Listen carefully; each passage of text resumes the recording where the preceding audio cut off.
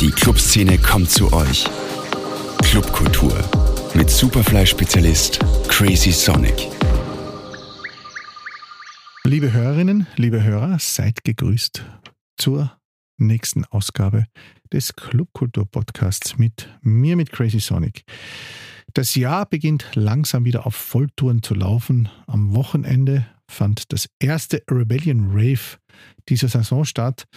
Das, wie viel das am Ende des Jahres sein wird, das wird sich wohl noch weisen, denn die Publikumskritiken fielen ein bisschen durchwachsen aus. Offenbar wurden durch die Übersiedlung von der Maxhalle ins Gasometer ein bisschen zu viele Tickets mitgenommen, was doch ein bisschen zu Chaos bei Garderobe und Bar gesorgt hat.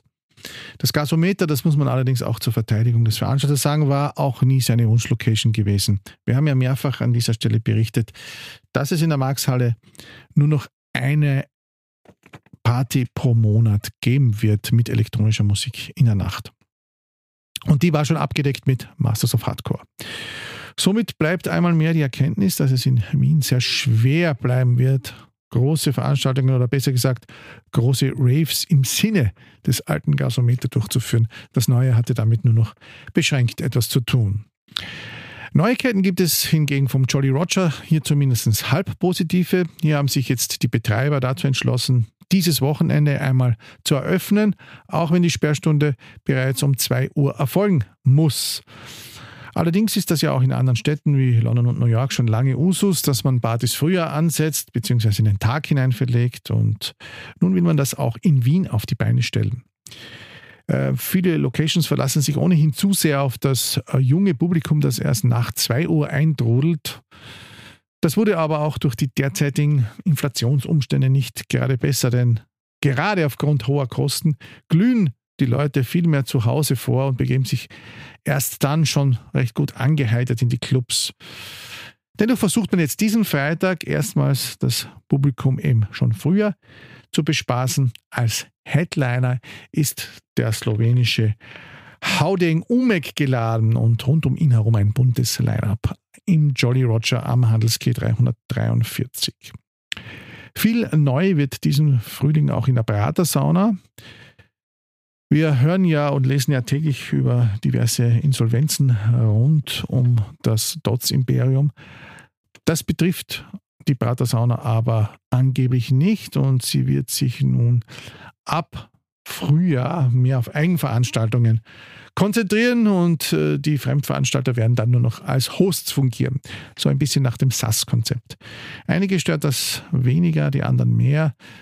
Denn Veranstalten ist schon seit dem Jahr 2022 kein Zuckerschlecken mehr gewesen, und das wird es wohl auch 2024 nicht sein.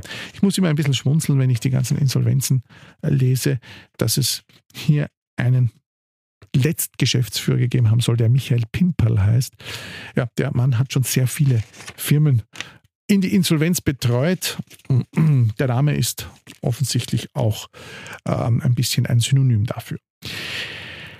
Ein Label, das man mit Recht als Kultlabel bezeichnen darf, ist CHEAP Records. Es prägte vor allem in den 90er und 0er Jahren die österreichische Elektronik in einem sehr starken Ausmaße. CHEAP Records wurde 1993 von PATRICK Pulsinger und Erdem Tunakan gegründet.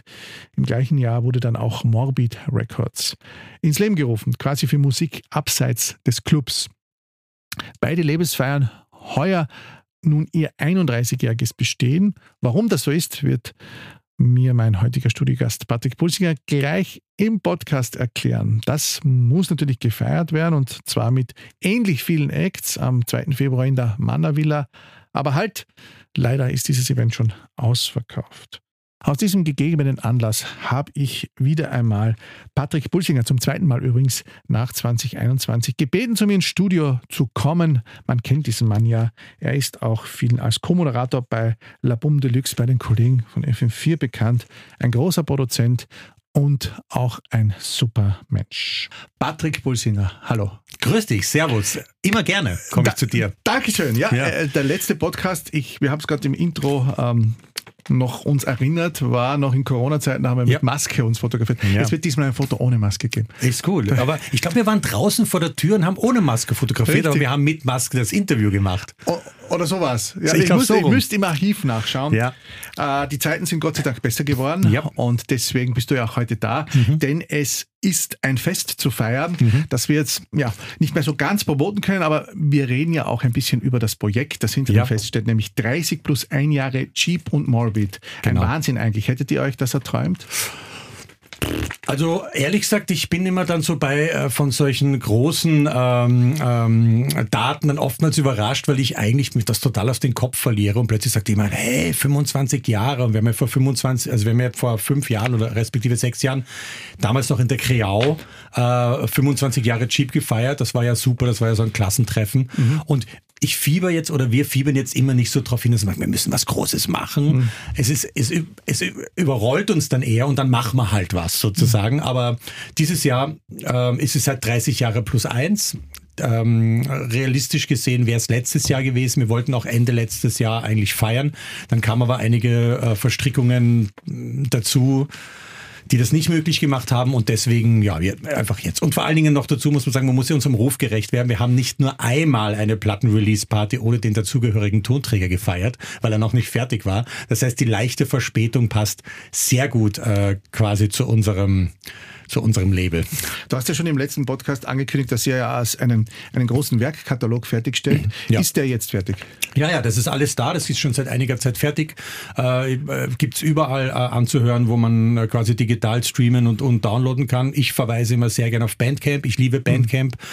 Noch dazu gibt's da jetzt in diesem quasi Jubiläumsjahr auch noch ein paar Sachen, die wir ein bisschen bündeln. Das heißt, wir werden kuratierte Playlists machen. Es gibt wieder einen kleinen Stash an Backstock, den wir wieder mal freigeben und wir werden auch ein paar neue Merchandising-Items machen für dieses Jahr. Das war ja bei uns immer so sehr limitiert, wird auch dieses Mal wieder so sein und wir kommunizieren eigentlich sehr, sehr gern direkt mit den Leuten über Bandcamp, weil da einfach wirklich viele Fans da sind, die auch uns wirklich super supporten und extrem den Katalog durchwühlen und den Katalog eigentlich wieder entdecken, weil es sind über 50 Releases, es sind über 350 Tracks, also da muss man schon sich ein bisschen Zeit nehmen. Genau, das war jetzt meine Frage. Also so groß ist das Ganze schon geworden. Wenn du jetzt so an die heutige Zeit denkst und das Label CHEAP und auch Morbid, das ja, zu dem wir noch ein bisschen später kommen, was sagst du eigentlich zur Entwicklung anderer österreichischen Labels im Elektroniksegment? Da seid ja ihr schon die mit dem größten Sitzfleisch quasi noch geblieben, was ja auch immer das ist, was ich ein bisschen kritisiere in der Wiener Szene. Die alten Heroes von einst, die gibt es immer noch und es gibt zu wenig neue. Ich weiß nicht, sehe ich nicht ganz so. Ich meine, ich habe ein bisschen einen Überblick über die alten Cats, die ja teilweise auch noch Sachen machen, teilweise aber auch völlig rausgefallen sind, was ich auch verstehen kann. Dinge ändern sich, Lebensumstände ändern sich und so weiter und so fort. Ein Label ist viel Arbeit. Ich würde mal sagen, in der heutigen Zeit würde CHEAP Records wahrscheinlich einfach eine lose Zusammenkunft von Leuten sein, die digital ihre Platten rausbringen. Ich meine, dass wir in dem Golden Era of Vinyl angefangen haben, das kann man einfach nicht auf die heutige Zeit übertragen. Wir haben halt Platten verkauft und haben halt versucht, sozusagen wirklich Produkte an den Mann und die Frau zu kriegen. Heute sind ja viele Labels eher so eine Art Interessensgemeinschaften, wo Leute vielleicht sich gegenseitig unterstützen, helfen. Der eine hat grafisch was drauf, der andere macht da Video und so. Also ich finde diesen Gedanken, dass ein Label heute vielleicht einfach mehr ist als nur eine Plattenpresse und ein A&R-Department bestehen aus vielleicht 1, 2 Leuten, finde ich das eigentlich ganz gut. Und ich glaube, wir wären, wenn CHEAP vielleicht vor 2 Jahren gegründet worden wäre, dann wären wir vielleicht auch ein Label, so wie heute. Es gibt ja viele Kollektive, die die Musik selbst produzieren. Da gibt es jemanden, der kann mastern und so weiter. Und dieser Do-it-yourself-Gedanke hat mir eigentlich immer ganz gut gefallen. Du bist ja eigentlich der alles kann man das so sagen? Nein, ich bin bei weitem nicht der alles kann. Aber ich hatte halt im Label unterschiedliche Aufgaben halt auch. Ich habe halt produziert mit den Leuten gemeinsam, habe auch viel gemastert. Aber der Erdem hat sich um die ganze Pressangelegenheit gekümmert. Wir haben sehr oft auch Vertriebe gewechselt und ausgebaut. Also CHEAP Records ist natürlich heute schon auf gewisse Weise oder wir haben einen sehr großen musealen Aspekt, weil wir halt einfach sehr viele Back-Releases haben. Es ist jetzt kein Label, das jeden Monat eine neue Platte rausbringt. Der Erdem ist nach wie vor aktiv. Ich bin ja im Label eigentlich nur mehr zuständig für sozusagen den Back-Katalog, weil ich irgendwann einfach mal das haben wollte, dass das irgendwie geordnet ist und für die Nachwelt quasi auch zugänglich ist. Aber ich habe jetzt keine wirkliche Aufgabe mehr im operativen Geschäft. Okay, also das Label führt jetzt quasi dein Partner Erdem Tunakan. So ist es. Und wie hoch sind dann oder ist dann noch die Schlagzahl der Releases? Es gibt sie ja wohl immer noch. Und gibt es dann immer noch alles auf Vinyl, wie in alten Zeiten? Teils. Also der Erdem hält das Vinyl-Ding immer noch ganz hoch. Es ist eine sehr schöne Maxi vom Erdem erschienen letztes Jahr, wo er eigene Tracks, Gott sei Dank, was mich total gefreut hat, wieder mal released hat. Der Vertrieb läuft über die verbleibenden Vinylvertriebe, die nach wie vor sehr gute Arbeit leisten. Es gibt ja nach wie vor Hardwax, Word and Sound. Es gibt ja irrsinnig viele Vertriebe. Die Stürme der Zeit überlebt haben, die leben jetzt eigentlich ganz gut wieder, wenn das stimmt. Genau, es hat sich so ein bisschen, wie nennt man das, konsolidiert, das Ganze. Aber also ich persönlich zum Beispiel, ich freue mich über jede Platte. Ich würde jetzt heute nicht mehr unbedingt darauf bestehen, dass wirklich jede Release ein Vinyl sein muss. Da ist einfach eine Logistik dahinter, die unter Umständen einfach nicht mehr für die Verkaufszahlen steht. Ich meine, früher konnte man von einer guten Platte durchaus ein paar tausend Stück verkaufen. Wenn du heute 300 Stück verkaufst, kannst du sagen, ist gut gelaufen. Und das steht natürlich in keinster Relation auch einfach zu den Kosten für Grafik, Umschnitt. Man kennt das ja. Und ich denke mal immer, eine gute Release, egal wie sie veröffentlicht wird, findet den Weg zur Hörerschaft, findet den Weg zu den DJs. Und wenn ich eine gute Platte oder einen guten Track mache oder eine EP mache und ich habe ein bisschen Connection, bin ein bisschen vernetzt, dann kommt meine Musik auch heute sehr gut dorthin, wo sie hin soll. Und sie muss nicht mehr unbedingt zwingend in die Clubs, sondern vielleicht in die Wohnzimmer. Auch, ja. Also ich meine, es gibt ja sehr viele Leute, die sich Playlists machen, die auch vielleicht gar nicht in einem Club spielen, aber trotzdem permanent Mixes online stellen. Also ich kenne viele Leute, die mich immer wieder kontaktieren, auch wegen älteren Sachen, die sie suchen oder die sie mal auf Vinyl hatten und digital jetzt suchen, weil es ist ja beileibe noch nicht alles, was wir gemacht haben, abseits von CHEAP, digitalisiert und zugänglich. Das heißt, ich kenne irrsinnig viele Leute, die jetzt gar nicht so Club-DJs sind, die aber sich einfach hinsetzen, einmal die Woche oder einmal im Monat und einfach einen wirklich sehr gut kuratierten Mix machen, den sie dann online stellen, also sozusagen quasi eine Ein-Mann-Radiostation, Podcast-Station sind und auch die Leute sind interessant, weil die nämlich ja natürlich abseits von dem Druck, erfolgreich im Club irgendwie einen Abriss fahren zu müssen, durchaus viel tiefer in die Materie reingehen. Und da kommen natürlich die alten Sachen, die wir gemacht haben und die teilweise in ganz kleiner Auflage erschienen sind damals, die spült es jetzt plötzlich wieder nach oben und es ist wahnsinnig interessant, das zu beobachten. Beginnen wir ein bisschen zu kramen. Es gibt ja 30 plus 1 Jahre CHEAP und Morbid. Ja. Wann und wie wurden eigentlich diese Labels gegründet und wo oder wie rauchten darauf die Köpfe, was CHEAP sein soll und was Morbid? Ja, also CHEAP 93 gegründet. Wir haben ja relativ locker und sportiv angefangen. Ich glaube, es gab im ersten Jahr wirklich eine Release. Also es gab die CHEAP 01. Ich weiß nicht, ob die zweite dann schon im gleichen Jahr kam. Müsste ich mal nachschauen. Interessanterweise hier ein paar hundert Meter von eurem Headquarter entfernt auf der Milferstraße gab es ja früher das Virgin Megastore. Ja, genau. Und wie wir damals quasi CHEAP gestartet haben. Ich bin damals aus New York erst zurückgekommen. Ich war ein Jahr in New York und habe dann mit dem Erdem beschlossen, das Label zu machen.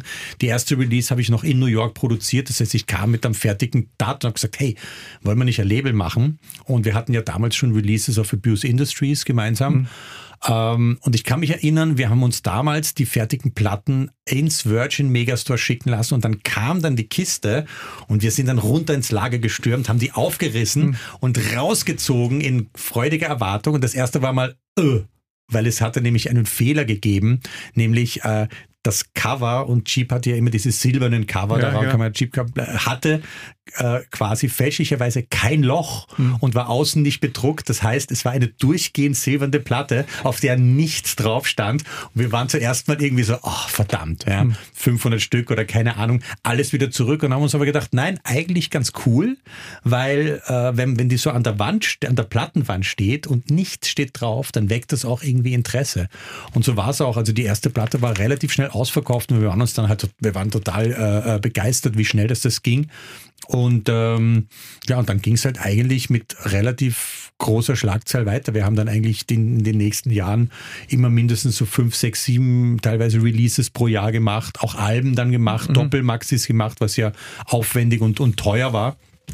Und Morbid war so ein bisschen ein Side-Projekt, weil wir einerseits fast ein bisschen zu viele Releases auf CHEAP hatten und der Vertrieb immer gesagt hat, hey Leute, lasst euch ein bisschen Zeit, wir müssen mal die letzte verkaufen. Und Morbid hatte auch dann so ein bisschen mehr so die Idee, dass wir da Sachen machen, die vielleicht jetzt nicht so diesen klassischen roughen CHEAP-Sound haben, den wir ja von Anfang an eigentlich hatten, sondern da waren halt auch Sachen dabei, die vor der CHEAP-Zeit entstanden sind, die der Erdem und Herbert Golini gemeinsam produziert haben. Die erste Platte, Cold We Shot zum Beispiel, war etwas, das sich vom Sound extrem unterschieden hat zu CHEAP-Releases. Und es gab dann immer wieder mal Sachen, wo wir gesagt haben, das passt eigentlich gut auf Morbid Records. Und dann haben wir das gemacht und Morbid wurde ja dann treuhändisch sozusagen übergeben vom Erdem an den Felix, an Alpha Tracks. Und der hat ja dann wirklich neue Artists auch gesucht und hat selbst Sachen veröffentlicht. Das heißt, es hat sich dann so ein bisschen verselbstständigt. Aber gegründet wurde es eigentlich im gleichen Jahr. Alles klar. Genregrenzen, das waren ja nie so euer Ding, vor allem nicht in der Zeit, in der das jetzt gegründet worden ist. Wir reden von der großen Aufbruchstimmung in Wien. Ihr seid immer mit Leichtigkeit durch sämtliche Spielarten von House über Elektro bis Techno gesurft. Wäre das 2024 überhaupt noch möglich? Denn will der Hörer nicht oft ganz genau wissen, was ihn erwartet, wenn er Releases von einem bestimmten Label kauft? Wahrscheinlich ja, aber auch auf der anderen Seite auch nein. Ich denke mir, was der große Unterschied ist, du hast ja von Aufbruchstimmung gesprochen in der Zeit. Es sind natürlich in der Zeit sehr viele so Indie-Labels aus dem Boden geschossen, die teilweise keine 2, 3 Releases geschafft haben und dann hat sozusagen der ausbleibende Erfolg auch vielleicht schon wieder beendet, die ganze Sache. Ich denke mal, es ist immer so, ich mache mir immer gerne ein Bild und sage, was ist meine Hörerschaft? Was sind die Leute? Was ist das Publikum? Und was erwarten die von mir? Und wenn ich mir jetzt irgendwie CHEAP anschaue, speziell die ersten Releases, dann waren die ja schon sehr, sehr deutlich Techno-lastig, Techno-House-lastig, auch teilweise ein bisschen härter, wenn man IO denkt und so. Ja. Das sind wir natürlich damals, das war die Musik, die wir selber gehört haben, gespielt haben. Später haben wir dann viel mehr experimentiert, einfach aus dem Grund, weil wir gemerkt haben, dass die Leute uns durchaus auch Platten abkaufen, die sich von diesem gängigen Club-Sound damals einfach unterschieden haben. Und ich denke mal immer, wenn man jetzt irgendwie einen guten Sound hat und was macht zum Beispiel jetzt ein Label, ob das jetzt auf Platte oder digital ist und man macht so Lo-Fi House zum Beispiel oder man macht irgendwie irgendwelche schnelleren Sachen, breakigen Sachen, man merkt, aha, das kommt gut an, verstehe ich natürlich, dass die Leute dabei bleiben. Auf der anderen Seite ist es so, dass natürlich so viel Musik rauskommt in jedem Genre, dass ich finde, es nicht unklug ist, sich immer wieder mal auch zu unterscheiden und auch mal wieder aufzuzeigen und zu sagen, hey, hört sich das mal an oder das hättet ihr jetzt nicht erwartet. Und ich denke mir, dass dieses Absetzen von dem, was alle machen, sicher kein schlechter strategischer Move ist, auch heute nicht. Ganz sicher nicht, glaube ich. Ist eigentlich, weil du gerade IO angesprochen hast, ist eigentlich die Claire immer noch eine der meistverkauften Tracks? Das kann ich, jein, eigentlich nein. Also ich muss sagen, also wir haben es ja nie re-released und wir haben auch den hartnäckigen Aufforderungen anderer Labels, ob wir das nochmal rausbringen wollen und Remixes und so weiter. Sind wir eigentlich immer eher negativ gegenübergestanden, weil ich war immer der Meinung, das ist ein Track, das ist ein Classic mittlerweile geworden und dadurch ist der Track irgendwie so im Katalog, der ist jetzt so im Katalog drinnen, aber es ist jetzt, ich muss jetzt sagen, wenn ich mir jetzt quasi so Downloads oder Streams oder so anhöre, er wird mit anderen eher bekannteren Nummern von unserem Label halt auch mit noch geliebt, was ich schön finde. Aber es ist jetzt nicht so, dass das jetzt so der Standout-Peak ist, dass man sagt, so alle hören Claire und dann hören noch ein paar andere noch Louie Austen oder Io oder Sluts and Strings. Es ist schon so, dass lustigerweise auch viele B-Seitennummern, die jetzt gar nicht zu der Zeit, wie sie rauskamen, so große Aufruhr gemacht haben, dass die lustigerweise stark runtergeladen werden und gestreamt werden und auch irgendwie gekauft werden. Bei uns ist es ja möglich, dass man auch noch ein bisschen Vinyl kauft. Und wir haben von natürlich den experimentelleren Sachen, das ist natürlich, die haben sich natürlich, vielleicht teilweise haben wir noch ein bisschen mehr Backstock. Es ist Gott sei Dank nicht viel, aber wir haben halt da noch 10, da noch 30 Stück. Und ich bringe halt immer wieder mal so kuratiert ein bisschen ein paar Sachen unter die Leute. Und lustigerweise werden die Sachen wirklich nach wie vor gerne gekauft. Und wenn ich mal wieder 10 Stück freischalte auf Bandcamp, dann kaufen die Leute das. Das heißt, nicht nur die Hits werden wieder entdeckt, auch die B-Seiten gehen gut. Ich werde trotzdem Claire als Opener zu Laurent Garnier spielen, habe ich mir vorgenommen. Kannst du gerne machen. Ja. 2003 beim 10-jährigen Jubiläum schrieb Karl Fluch vom Standard, der war ja auch immer relativ ironisch, dass ihr euer Ding mit der Konsequenz eines Fallbeils macht. Habt ihr das eigentlich als Kompliment gesehen? Ja, ein Fallbeil ist das Konsequenteste, was ich mir jetzt vorstellen kann. Schwer aufzuhalten. Naja, ich meine, es ist so, wir haben natürlich immer versucht, dass die Sache halt interessant bleibt und dadurch halt immer wieder auch versucht, frische Luft reinzulassen. Ich bin ja vor mehr als 10 Jahren quasi ausgestiegen. Was heißt vor 10 Jahren? Das ist mittlerweile mehr vor 15 Jahren ausgestiegen. Und der Erdem hat gesagt, er möchte das gern weitermachen. Ich hätte es damals sogar beendet. Aus dem Grund, weil ich damals halt einfach ein bisschen andere Ideen hatte. Ich habe damals mein Studio gegründet, mein neues, was mittlerweile auch schon wieder ewig lang her ist. Und ein Label machen ist viel Arbeit. In der Kommunikation, heute kommt noch Social Media dazu, wo man ja quasi wirklich teilweise täglich präsent sein muss, sonst ist man nicht da. Ja. Und das war einfach was, da hatte ich keinen Bock drauf. Und da ist natürlich quasi sozusagen die Release-Anzahl natürlich ein bisschen zurückgegangen, weil ja die Zeiten noch anders waren und weil der CHEAP noch nach wie vor als Vinyl-Label definiert war. Mittlerweile bringt der Erdem auch Sachen digital raus, was mich sehr, sehr freut. Und auch klubbigere Sachen wieder. Ja, total. Viel Elektrozeug. Erdem macht jetzt sehr gern so Elektrosachen, klubbige Sachen. Und ich kann mir durchaus vorstellen, dass der Erdem und ich auch wieder mal gemeinsam auf CHEAP eine Platte machen. Also wir stehen uns ja nach wie vor gut. Ihr habt nie Schluss gemacht. Wir haben nie Schluss gemacht. Ich meine, wir haben sozusagen Gütertrennung vollzogen. Ja. Und jeder ging quasi seiner Wege. Wir sehen uns auch nicht allzu oft. Wir sehen uns ab und zu mal einmal im Monat oder mal, wenn irgendwas ansteht, halt öfter. Aber was mich total freut, wir sind irgendwie nicht im Streit oder so auseinandergegangen oder wir haben irgendwie nicht den Hut drauf gehaut. Wir hatten aber durchaus auch während unserer aktiven Zeit immer sehr unterschiedliche Ansichten auch quasi, was CHEAP sein soll und wie CHEAP funktioniert, was auch gut ist, sonst braucht man es nicht zu zweit machen. Und aber wir reden noch. Wir reden noch. Ja. Ihr seid nicht entfreundet. Und wo ihr euch sicher sehen werdet, das ist am 2. Februar, wo ihr diese 30+1 Party feiert mit ganz vielen Acts von früher. Solche wahrscheinlich, die quasi retired sind und einmal noch mal spielen und solche, die noch immer aktiv sind. Ja. Ihr habt ich las es auf Facebook, ich frage es jetzt einfach, es wurde auch als letzte Party angekündigt. Stimmt das oder war das so ein bisschen... Naja, es ist so, wir machen das in der Mannervilla und die Mannervilla ist ja quasi, haben uns überlegt, weil zuerst wollten wir das Ende letzten Jahres einfach in einem Club machen. Das hat sich dann aber zerschlagen aus mehreren Gründen und wir haben uns dann überlegt, wenn wir das jetzt einfach in einem Club machen würden, es gäbe ja doch ein paar, die sich anbieten würden, wir hatten noch Gespräche, aber dann ist es so ein bisschen so irgendwie einfach wieder just another Club Night, es kommen halt die Leute zusammen, man trifft sich irgendwo und dann ist es auch schon wieder vorbei. Wir haben uns dann irgendwie eher für diese Off-Location entschieden, es finden ja immer wieder dort auch Partys statt. Das heißt, sie sind recht gut aufgestellt, aber es ist eher eine kleine Location. Also wir können nicht allzu viele Leute reinlassen, weil das einfach örtlich nicht geht. Und deswegen war die Party dann auch, es gibt keine Abendkasse. Wir haben ausschließlich über Vorverkauf gearbeitet. Wir haben eine ganz schlechte Nachricht. Es ist ausverkauft. Es ist seit längerer Zeit, also wir mussten dann wirklich, also der Zuspruch war sehr gut und wir mussten viel schneller, als wir das gedacht haben, dann auch irgendwie den Stöpsel ziehen. Und Und wir haben uns zuerst gedacht, wir machen sozusagen quasi wirklich nur so eine Geburtstagsparty. Wir laden quasi, wie du sagst, die Leute, die noch aktiv sind oder die Leute, ziehen wir unterm Teppich, unter der Couch nochmal vor. Aber es gibt ja viele Leute, die nach wie vor Musik machen. Und auf der anderen Seite ist ja so, dass es ja auch 30 plus 1 Jahr Morbid Records ist und ja der Felix Alpha Tracks ja auch sozusagen viel mehr Kontakt in die jüngere Abteilung hat. Und deswegen treten da halt auch Leute auf, die sagen wir mal jetzt in ihren 20er, 30ern sind. Genau. Und das freut uns natürlich sehr. Es sind große Namen dabei. Christopher Just, mittlerweile Schriftsteller, spielt aber auch natürlich auch noch immer gelegentlich, nicht nur auf 90er-Partys. Elin, mein alter Disco-Hero. Ja.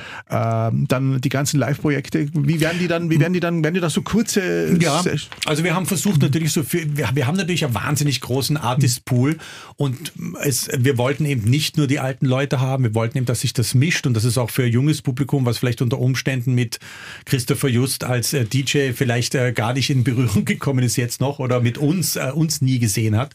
Die wollten wir natürlich auch anlocken und deswegen ist halt die Morbid-Seite, es wird ja auch eine Compilation vorgestellt.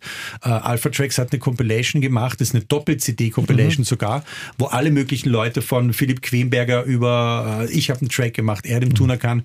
Es gibt quasi eine Compilation, die werden wir auch dort vorstellen und da war es natürlich so, dass wir die irgendwie zusammenpacken mussten und deswegen gibt es sehr komprimierte Sachen. Tin Man spielt live, die Mäuse in Originalbesetzung, also Dex Rubinowitz, Gerd Potocnik zu zweit. Dex Rubinowitz hat ja übrigens auch das Cover gemacht oder für die Party. Also, richtig, der hat sozusagen das Posterdesign. Genau, sehr lustig übrigens. Sehr lustig. Ne? Dürfen wir es verwenden für Ja, natürlich, klar. Und genau, und das ist ja das Schöne, weil wir haben ja eigentlich wieder aus dem Pool geschöpft, den wir eigentlich schon seit langer Zeit haben. Und wir planen aber natürlich, weil der Demand so groß war, vielleicht einfach später dieses Jahres, vielleicht irgendwie auch was Open Air im Sommer, wenn es schön warm ist, dass wir auch ein paar Artists von denen, die eben nicht in Wien oder nicht in Österreich sind, da gibt's ja noch Matthew Herbert, es gäbe noch Kahn, es gäbe noch Clatterbox, es gibt ja sehr viele Artists noch, die wir auch noch einladen möchten und vielleicht planen wir einfach noch ein zweites Event. War nicht auch DJ Hell irgendwann einmal aufs Chip? Ja, hat einen Remix gemacht, Peter Kruder hat ja auch einen Remix gemacht, wer auch diesmal gerne gekommen ist, aber leider nicht da. Das heißt, wir hätten eigentlich noch ein schönes Line-Up aus Leuten, die noch gar nicht gespielt haben. Und dadurch, dass jetzt der Zuspruch so gut war, was uns mega freut und ich freue mich irrsinnig auf die Party, planen wir vielleicht einfach ein zweites Event dieses Jahr. Da hast du mir jetzt viele Fragen vorweggenommen. Wie gesagt, die Party findet in der wunderschönen Mannler-Villa statt. Habt ihr wahrscheinlich auf Empfehlung genommen jetzt? Ja, also wir haben mal gesprochen, ich war mal dort und habe es mir mal angeschaut und es sind ja dort immer wieder auch Partys und Silly Solid hat ja auch aufgezeichnet dort und es gibt FM4 Connections. Es gibt FM4 Connections, richtig. Und wir haben halt auch, ich wollte doch irgendwas haben, was so ein bisschen eine Art von Privat-Geburtstagsfest-Flavor hat und das hat's dort und das finde ich eigentlich ganz schön. Wenn es also ein schönes Open Air geben sollte, vielleicht gibt es Hörer, dann könnt ihr euch ja melden. Ja. Wir suchen alle ein bisschen weiter. Ihr wart ja vom Flex bis zur Meierei überall so ein bisschen Resident, ohne dass ausgesprochen wird. Dub Club immer wieder im guten alten Legendären. Dann haben wir auch im Converse viele Cheap Sessions gemacht. Da wäre jetzt eben meine Frage gewesen, aber du hast sie auch schon beantwortet, wäre nicht eine dieser alten sogenannten Kult-Locations auch möglich gewesen? War eben angedacht, aber... Flex zum Beispiel meinst du, oder? Ja, zum Beispiel. Arena. Ja, Arena, das ist halt so eine Sache. Also wir mussten relativ kurzfristig umdisponieren und wir wollten es nicht allzu weit quasi vom originalen Geburtstag wegmachen. Und ich muss da auch ganz ehrlich sagen, die Locations, die für uns jetzt in Frage gekommen wären, es war schwer, Termine zu kriegen. Und es war dann so ein bisschen halt die Überlegung, wenn wir es schon quasi auf eigene Faust machen, dann nehmen wir halt wirklich irgendwas, was außergewöhnlich ist. Und es kann durchaus sein, ich möchte nicht vorgreifen, aber es kann durchaus sein, dass es in der Manner Villa die letzte Veranstaltung wird, weil irgendwann wird ja dort auch mal umgebaut. Das ist ja so eine Art Zwischennutzungssache. Ein kleines Kobenzel quasi. Ich weiß nicht genau, was passiert, aber es wird was passieren und also allzu viel wird nicht mehr stattfinden. Und das fanden wir eigentlich ganz cool, dass das so ein bisschen so Abrissparty. Ja, Abrissparty darf es nicht sein, aber das ist zumindest quasi so ein bisschen was. Also ich kriege schon Appetit, ich habe auch zu spät mitbekommen. Gehst du selbst eigentlich noch oft in Clubs, beziehungsweise reicht dir das, was du im Radio, du machst ja immer noch einmal im Monat bei FM4 Lab unterwegs, reicht dir das, was du aus so einem elektronischen Output mitbekommst im Radio oder über die Zusendungen, die du ja sicher noch en masse bekommen willst? Ja, also ich kriege natürlich viel mit. Radio macht mir total Spaß, weil gerade da natürlich so ist, dass viele Leute eingeladen werden, die ich vielleicht dann so gar nicht so am Schirm habe und die dann kommen und mit denen ich mich dann natürlich beschäftige und dann auch ein bisschen mitverfolge, wenn sie wiederkommen, wie das bei denen so läuft. Das ist natürlich eine Sache, die ich total schätze. Auf der anderen Seite ist es so, ich gehe natürlich schon noch in Clubs, ich schaue mal was an. Wenn mich was interessiert, gehe ich einfach mal aus. Du kennst mich ja, ich bin ja keiner, der besonders lange bleibt. Nein. Das heißt, ich komme früh. Und ein Asket quasi. Ja, ich bin nicht der Letzte auf der Party, aber ich schaue mir schon Sachen an, ich schaue mir viel Konzerte an, spiele ja selber auch noch ab und zu, natürlich nicht mehr in dem Ausmaß wie früher, Gott sei Dank, auch ein bisschen, aber ich spiele ja noch live und sehe natürlich immer wieder Leute, die mich interessieren, aber natürlich ist es so, jenseits der 50, und ich bin ja jetzt jenseits der 50, ist natürlich so, man geht nicht mehr jedes Wochenende aus. Und ich glaube, Familie. Und ich glaube, dein Hauptbusiness ist ja jetzt mittlerweile auch schon seit einiger Zeit das vorher schon zitierte Studio, wo du ja allen möglichen anderen Künstlern hilfst, Master machst, Mixing machst und Filmmusik. Ich mache aktuell ein Game, mache Musik für ein Game Soundtrack. Also es läuft sehr gut, es läuft gut und vor allen Dingen, es ist wahnsinnig abwechslungsreich. Ich mache ja nicht nur Tanzmusik in dem Sinne, es ist auch von experimental über Bandaufnahmen. Also mir wird wirklich nicht fad und mir wird vor allen Dingen nicht fad mit der Musik. Und das ist ja auch was ich bei CHEAP gelernt habe, ist öfter mal das Genre wechseln und dann bleibt die Sache auch frisch. Genau, aber du bist noch ab und an auf den Dancefloors zu finden. Ja, absolut. Ja. Absolut. Welche Pläne gibt es eigentlich noch mit dem Label CHEAP? Da bist du jetzt dann vielleicht nicht der allerrichtigste Ansprechpartner, weil Erdem mehr darüber wüsste, aber weißt du vielleicht auch was? Ich glaube, CHEAP wird es weitergeben als lose Plattform sozusagen. Ich meine, es wird sicher mehr Releases jetzt auch digital geben. Erdem plant aber durchaus noch Sachen auf Vinyl zu machen, immer wieder mal. Ich glaube, das Schicksal hat es jetzt so ergeben, dass CHEAP jetzt so mit uns so dahin altert. Finde ich eigentlich ganz schön. mit uns dahin altern, sehr schön. Ja, richtig. Und ich meine, ich war früher immer dafür, quasi für einen harten Schnitt. Ich habe immer zum Erdem gesagt, hey, es wäre doch jetzt geil, 10 Jahre CHEAP, ja, machen wir doch einfach Schluss, ist doch geil, große Party, 10 Jahre CHEAP, cool. Und jetzt mittlerweile bin ich aber froh, dass wir es nicht gemacht haben, weil es sind natürlich danach noch viele tolle Sachen passiert. Auch das 25 Jahre CHEAP-Party damals in der Kreau wäre sonst nicht passiert und das war eigentlich ganz schön. Super. Ihr habt ja damals revolutionäre Musik gemacht, viele tolle Nummern, auch viele Live-Projekte. Von billigen Coverversionen wart ihr weit entfernt. Ihr wart eher wirklich das, was man Musikerziehung nennt, wenn man so ein bisschen nerdig spricht. Was denkst du eigentlich an Patrick Pulsinger persönlich, wenn er jetzt einen Großteil des elektronischen Outputs dieser Tage hört? Mit diesen vielen Kopien von Kopien. Ist die Kopie die neue Innovation, wenn sie gut produziert ist? Warum nicht? Ja? Also ich bin immer, ich warne immer davor, quasi Kulturpessimismus zu walten zu lassen. Wie wir angefangen haben, Musik zu machen und viele dieser Hits, die du angesprochen hast, fußen ja auch wir stehen ja da auch auf den Schultern von Giganten und wir haben selbst gesampelt und nicht zu wenig und wir haben auch Sachen durch die Mangel gedreht. Wir haben von Barbara Streisand über Sly and the Family Stone überall quasi geklaut. Und ich denke mal immer, die Musik ist natürlich eine Ausdrucksform der Zeit, die Musik, die gerade stattfindet. Und natürlich schaudert es mich teilweise, wenn ich dann irgendwie irgendwelche Sped-Up-Versionen von 80er-Jahre-Hits mit Cover-Bassdrum höre.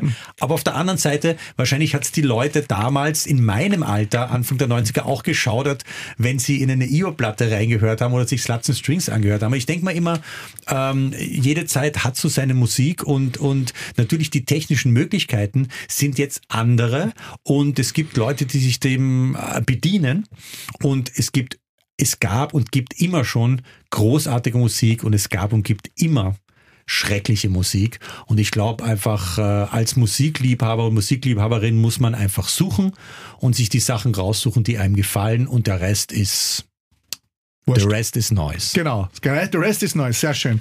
Wir haben vorher, letzte Frage, über Umberto Golini kurz erwähnt. Der spielt ja, oder seine Tochter spielt ja mittlerweile auch schon. Stimmt. Die ist damals in den 90ern auf die Welt gekommen, natürlich aufgewachsen. Jetzt hast du auch eine Tochter. Ja. Und du hast mir vorher erzählt, und ich habe gedacht, ich frage dich das, die ist natürlich noch viel jünger, aber die macht das auch schon ein bisschen mit dem Papa. Ja, wir haben letztes Jahr gemeinsam schon also als DJ-Team im Museumsquartier aufgelegt. Da war so ein Kinderveranstaltung, Kinderparcours, und da war eine relativ große Bühne, und dann war sie am Anfang auch so, wow. Und sie ist sehr musikinteressiert. Also sie macht sich Playlists immer wieder und kann gut moderieren, also sie weiß, wovon sie spricht, und sie hat dann das Mikrofon geschnappt, hat die Nummern anmoderiert, und das hat eigentlich sehr gut funktioniert. Und wir spielen im Mai schon wieder. Es gibt wieder so einen Kinderparcours im Museumsquartier, und dann ihr DJ-Name ist DJ Ilse Pop, was ich sehr lustig finde, weil sie kennt natürlich Iggy Pop oder so gar nicht. Und sie mag einfach Popmusik, also sie gedacht, sie heißt Ilse, dann ist sie Ilse Pop. Und wir spielen wieder gemeinsam im Mai im Museumsquartier Open Air, und ich freue mich total drauf, weil es gibt, glaube ich, nichts emotional, nichts Aufwühlenderes, als mit dem eigenen Kind gemeinsam Musik zu machen und den Leuten irgendwie Musik vorzuspielen. Und mir macht das total Spaß. Sie tritt also schon ein bisschen in deine Fußstapfen. Ja, und ich habe ja auch ältere Hörer hier.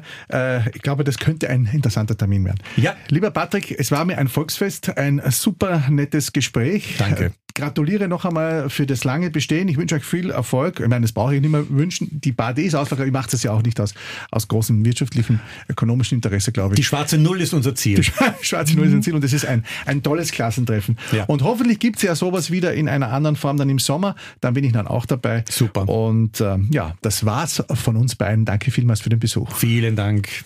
Ja, wir haben aber noch etwas am 2. Februar, nicht nur die CHEAP Party, sondern es gibt ein Premierenprojekt quasi, nämlich The Future Sound of Grapes. Lieber Gerald, danke, dass du auch noch schnell hergeschaut hast. Ja, danke für die Einladung. Ja, ein Zimmer weiter. Was planen wir da? Naja, wir sind ja beide mittlerweile auch schon bekannt als Weinliebhaber und Experten, haben das über die Jahre ja immer wieder ausgelebt, sind aber natürlich auch Musikliebhaber, und das Ganze kann man natürlich immer wieder zusammenbringen. Musik und Wein passt zusammen. Es gibt viele Events, die das auch schon machen. Wir wollen da ein bisschen einen Schritt weitergehen. Wir wollen nicht mehr nur den Wein im Fokus stellen, sondern wirklich sagen, okay, wir wollen hier einen Treffpunkt machen, so ein bisschen einen Ort im Grätzl, wo Leute hinkommen, ganz unzwänglich, wo man Weine verkosten kann, wo im besten Fall auch der Winzer bzw. das Weingut anwesend ist, und es gibt elektronische Musik. Ob man jetzt dann lange bleibt oder nur die Verkostung macht, das bleibt jedem selbst überlassen. Ja, stattfinden tut das in einem wunderschönen alten Stadtheuring im Sünnhof. Ja. Wer den Sünnhof nicht kennt, das ist an der Landstraße, Hauptstraße. Nummer 28. Nummer 28, dort wo viele Weinlokale sind, unter anderem auch ein neuer Wein-Co. und natürlich unser Lieblingsrestaurant Heinisch und Erdem. Ja. Und wir bieten dort einen wunderschönen Abend mit uns beiden, und Meier am Fahrplatz kommt auch und präsentiert seine Weine, beziehungsweise die Weine seiner Linie, sagen wir mal. Es gibt ja da mehrere. Seid also dabei. Wir werden noch ein bisschen Werbung machen am Sender. Das war's jetzt von uns. Heute ein langer Podcast, spannender Podcast mit Patrick Pulsinger. Ihr hört diesen wie immer auf allen Podcast-Plattformen, und in 2 Wochen bin ich natürlich wieder da und präsentiere euch den nächsten spannenden Gast und das nächste spannende Thema. Bis dahin, gehabt euch wohl. Clubkultur mit Crazy Sonic. Zum Nachhören als Podcast auf superfly.fm.